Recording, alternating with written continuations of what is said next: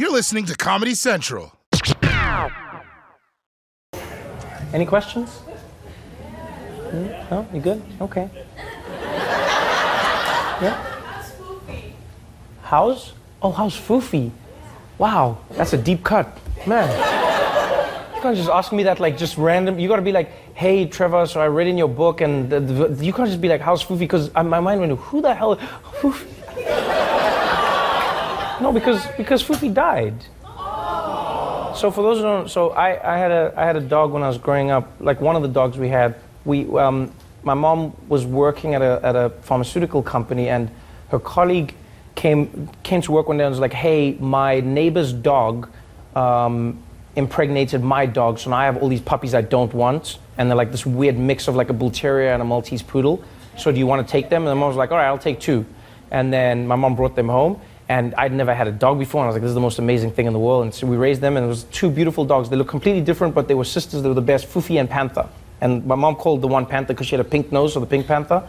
And then, and Foofy was like the dumbest, most beautiful dog ever.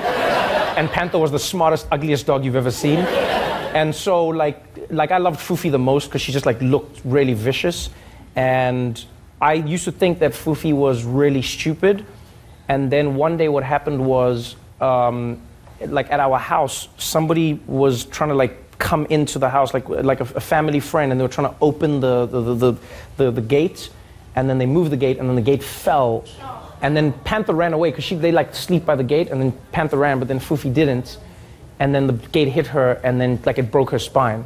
It was devastating. So then we went to the vet, and then like the vet was like, I can't help her, you know, we've got to put her down, put her out of her misery. And the vet was like, but this was amazing. How did you guys raise a deaf dog?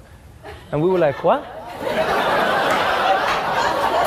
And he was like, we're like, what do you mean a deaf dog? And he was like, oh, like afterwards, like when I was just going through examining her while she's still like living, I realized that like she wasn't born with, I guess, a certain part of the cochlea or something. And we were like, wait, this dog was deaf the whole time? And we just genuinely, I'd literally just be like, Foofy, sit! Listen to me! Sit, Foofy! And I was like, you're so dumb! You're so dumb!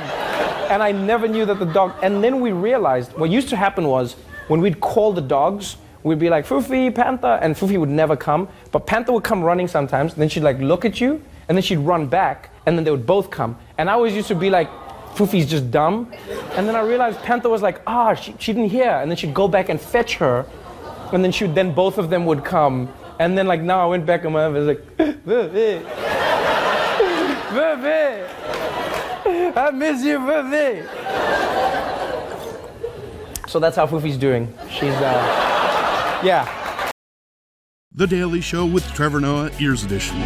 Subscribe to The Daily Show on YouTube for exclusive content and stream full episodes anytime on Paramount+.